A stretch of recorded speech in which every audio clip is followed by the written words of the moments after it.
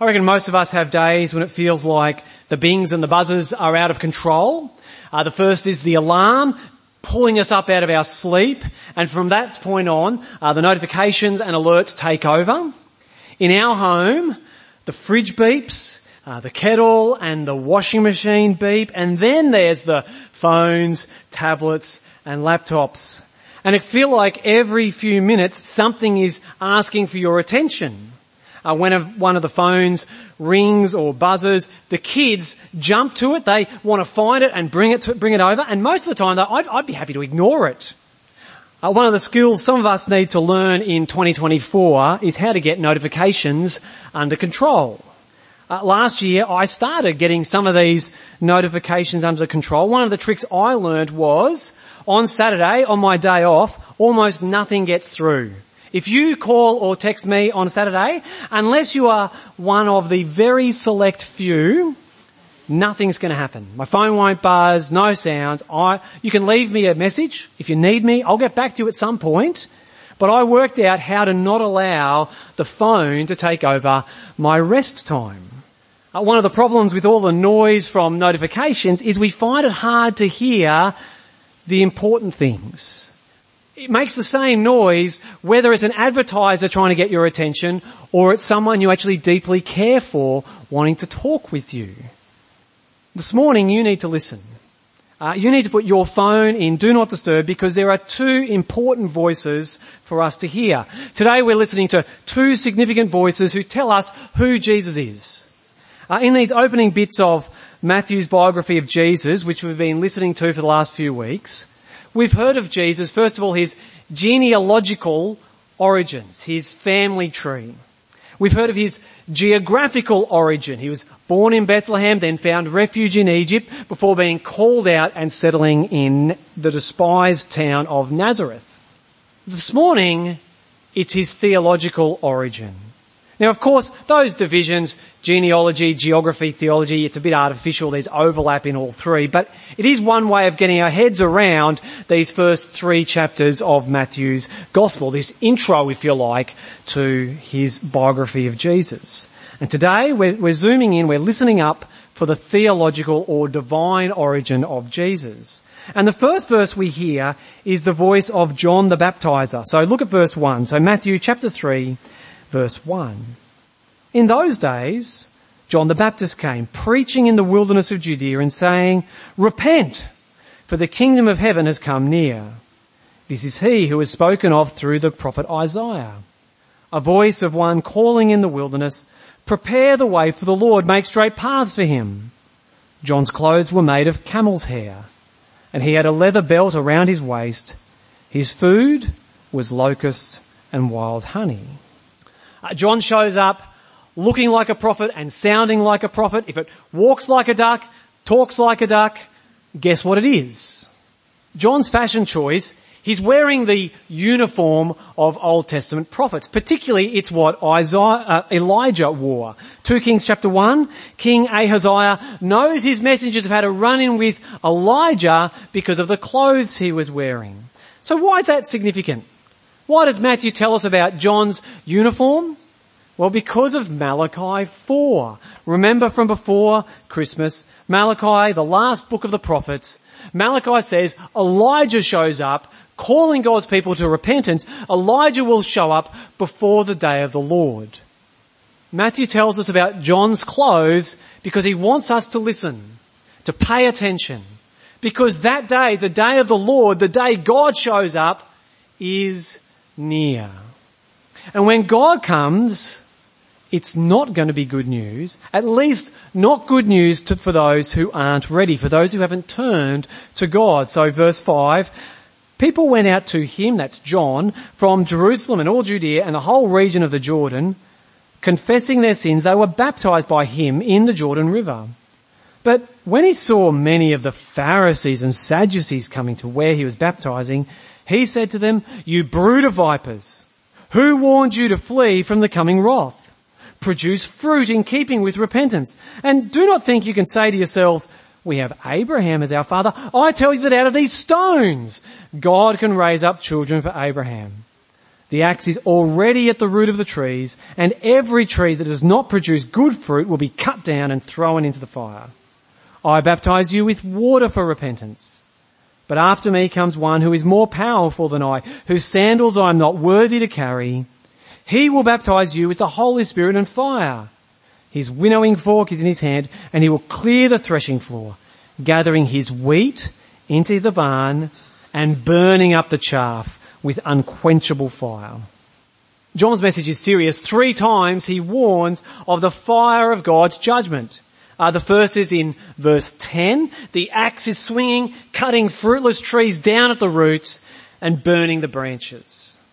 The second time it's linked to baptism in fire. And the third time, the picture is of separation, separating seed from chaff. Chaff is the useless husks of the wheat. It's useless for eating. It's what we turn into Metamucil, useless for eating. So you separate the wheat and chaff and you burn the chaff. So there's 3 warnings of unquenchable fire. That's part of the picture of God's kingdom. Judgment is coming. But there's a way of escape for those who turn to God, who repent. And that's where John's baptism comes in. What's baptism? Well, there are various washing rituals in the law of Moses, ways of making yourself clean so you can approach God.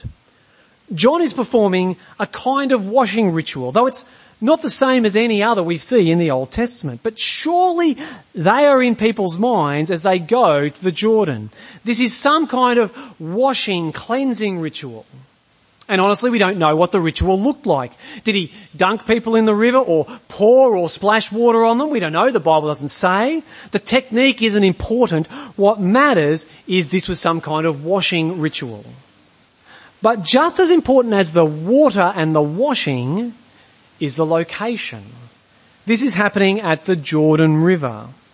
This is the place Israel was led by Joshua out of the wilderness and into the land of promise. It's kind of the conclusion of what we read about earlier, passing through the Red Sea as they left Egypt, left slavery. They passed through the Jordan as they finally come home, come to the land of God's promise. John, taking people out to the water of the Jordan, the symbolism shouts at us. John is calling people to start over, to enjoy a new start with God, to come again into the promised land, to be washed clean so they're ready for the coming kingdom of heaven. But the religious leaders don't think they need to start over. They think they're pretty good as it is. 2 groups of religious leaders come to check John out, the Sadducees and Pharisees. They're 2 different approaches to the Jewish religion, 2 approaches that on the outside look like they take God really seriously, but John sees straight through them. John calls them hypocrites.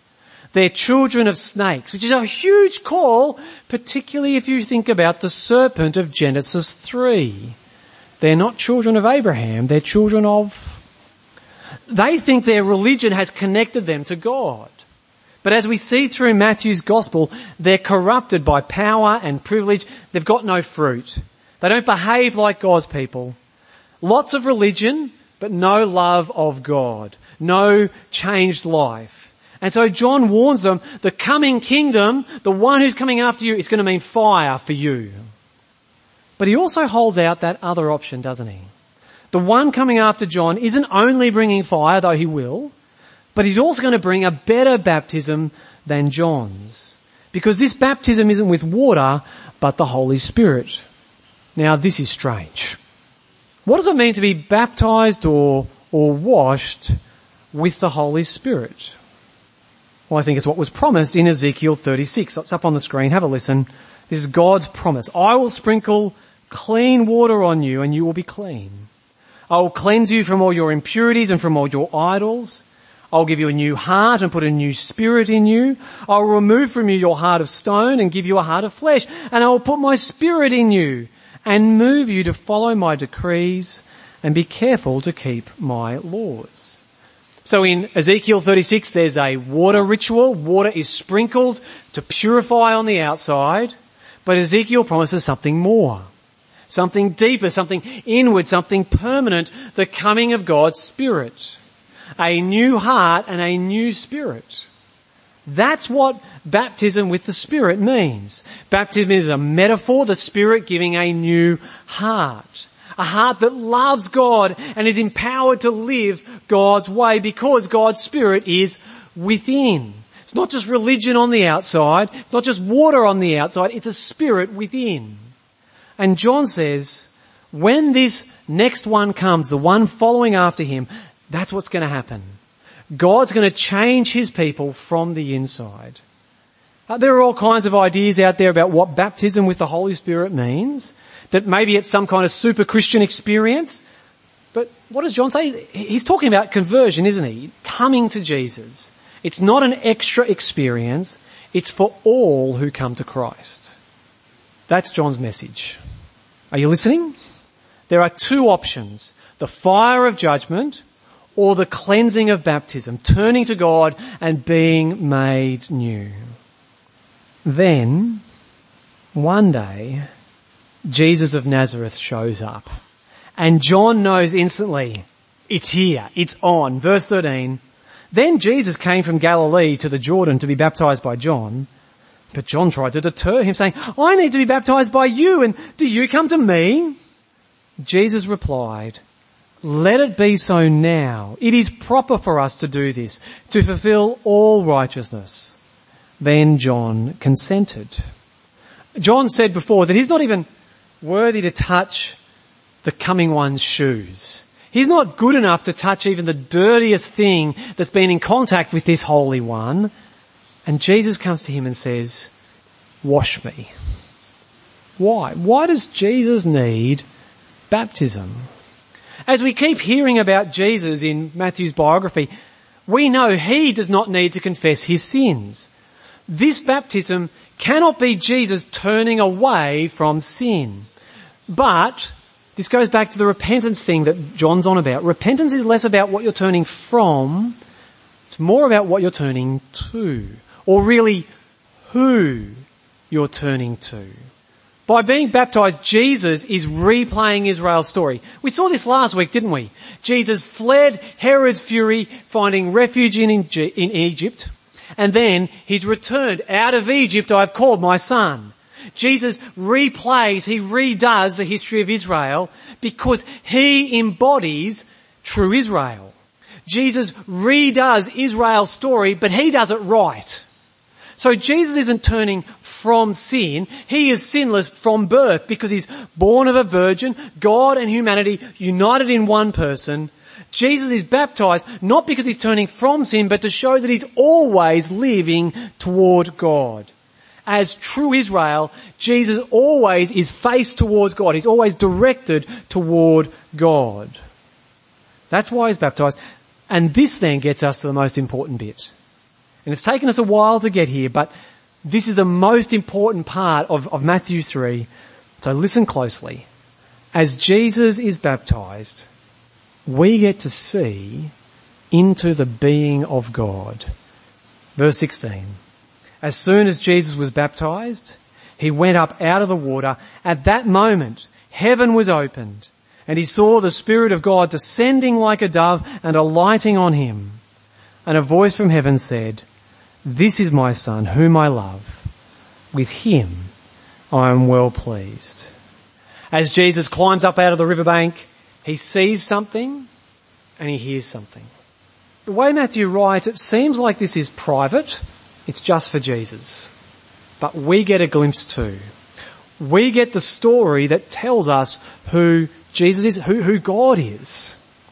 When God wants to reveal his being, the being of the triune God, one God in three persons, the Bible doesn't get into head-hurting philosophy and theology. Instead, it tells us a story. Do you want to know who Jesus is? As the Spirit descends and the voice declares, we find out. Who is Jesus? He is the beloved Son of the Father who's filled with the Spirit. He is the Spirit-empowered, beloved Son. That's it. You've now got the doctrine of the Trinity. You don't need to get into all that heady stuff. Just know this event. This event shows the truth. One God in three persons. You've got the Son coming out of the water. You've got the Spirit coming down and the Father declaring his love. That's what you need to know. Though, this event raises some questions, doesn't it?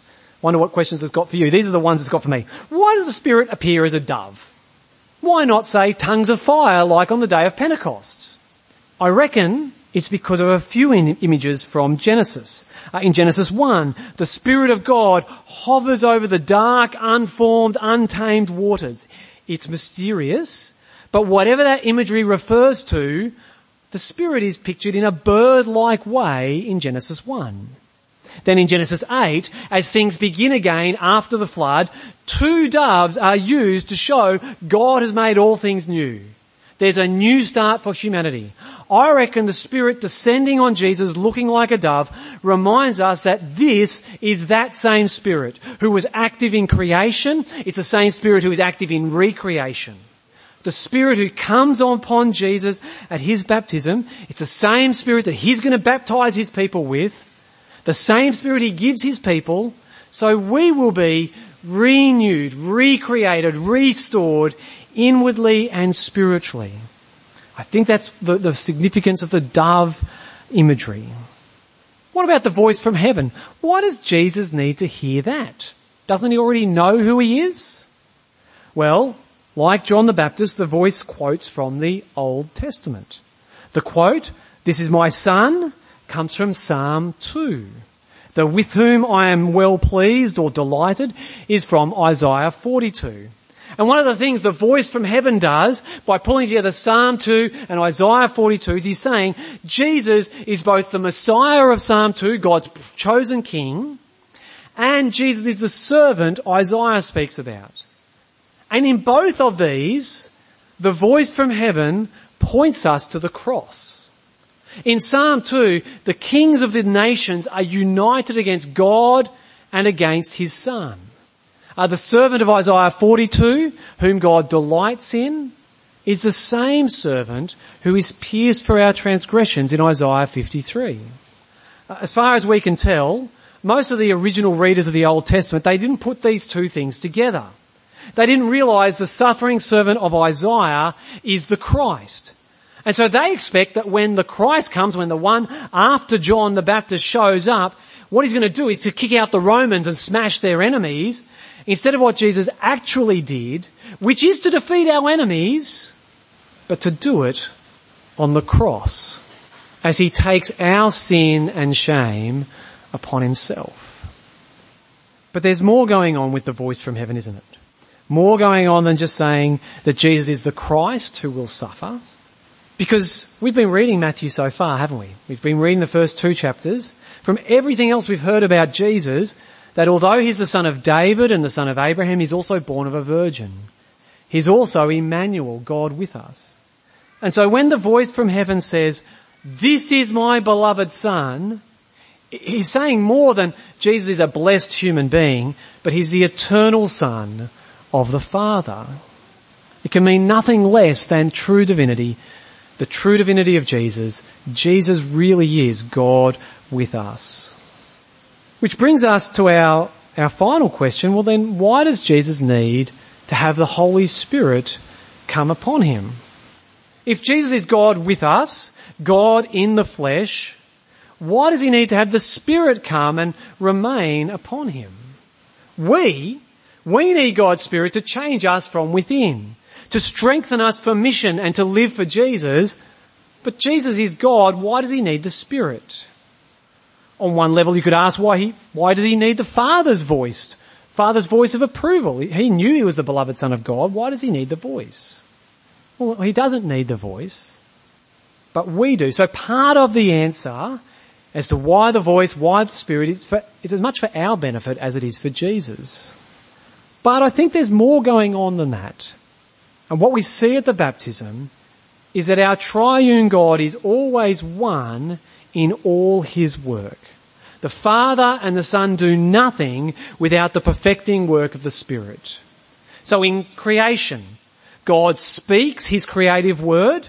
From John chapter 1, we know the Word is the second person of the Trinity. The Word is the Son. And we've also got the Spirit hovering over the waters, perfecting the works of God. It's the same in salvation. The Father sends the Son in the power of the Spirit to bring about salvation and the kingdom of heaven. The Father and the Son do nothing without the Spirit. And so in a sense, Jesus needs the Spirit and the Father. Not need, meaning that Christ is not true God of true God, that he is not himself divine, but need in the sense that the three persons are so united in the one God that you cannot have the one without the other. Why is this important? Why is this worth listening and paying attention to? If what we see in Jesus' baptism is true, that he is the beloved, Spirit-empowered Son of the Father, it means when we look at Jesus, we see what God is really like. When we see Jesus' compassion, that's God. When we see Jesus give himself in love, that's God. When we see Jesus' power to heal and calm the storm, that's God. When we see Jesus, we see God. That's also important for salvation, for the cross. Some people claim the cross is immoral, that it's wrong for the Father to punish an innocent person in the place of the guilty. The accusation is that's abusive, it's divine child abuse. And if Jesus is not true God, if Jesus is not the eternally beloved Son of the Father, then that accusation is true. When the JWs next time they knock on your door, tell them that the Watchtower Society makes God a monster. But if Jesus is eternally one with the Father, if the Father loving the Son in the unity of the Spirit, it means the cross is God giving himself for our salvation. It's not a lesser or lower God on the cross. It's not a part of God on the cross. But it's true God, the eternal God in the person of the Son. Which means if we trust in Jesus, this Jesus on the cross, our salvation is secure. Remember, John came with a warning. The fire of God's judgment is coming. God's judgment is about to hit. One of the questions from John's message is when. Jesus didn't physically attack the Pharisees and Sadducees. He didn't line them up and burn them. Part of what John is pointing to is actually the cross. That at the cross, the fire of judgment falls on the beloved Son. He takes the punishment so those who repent, who turn to God, can be forgiven. The cross shows us what the fire of God's judgment looks like. So we need to listen to God's warning. Because just like the religious people of his day, if we don't turn to God, Jesus will cut off the branches and throw them into the fire. But there's good news. Where's the safest place to be in a bushfire? It's where the fire's already been. It's on the burnt out land. It's the same with God's judgment. The safest place to be is where the fire has already been, and that's in Christ, the one who was crucified, who took the fire of God for us.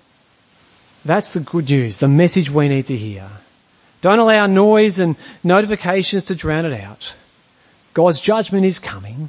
But it's already come for those who are in Jesus. So turn to God, turn to Jesus and receive his forgiveness. Let's pray. Father God, please open our ears, take away the distractions that we might hear the warning and turn and trust in Jesus. Help us see and know the true Jesus, Jesus who is your beloved Son, who's filled with the Holy Spirit. Thank you for your promise to sprinkle all who trust in Jesus with clean water, to baptize us, to fill us with your Holy Spirit, that we might know you and live for your glory, bearing fruit that comes from repentance. In Jesus' name we pray. Amen.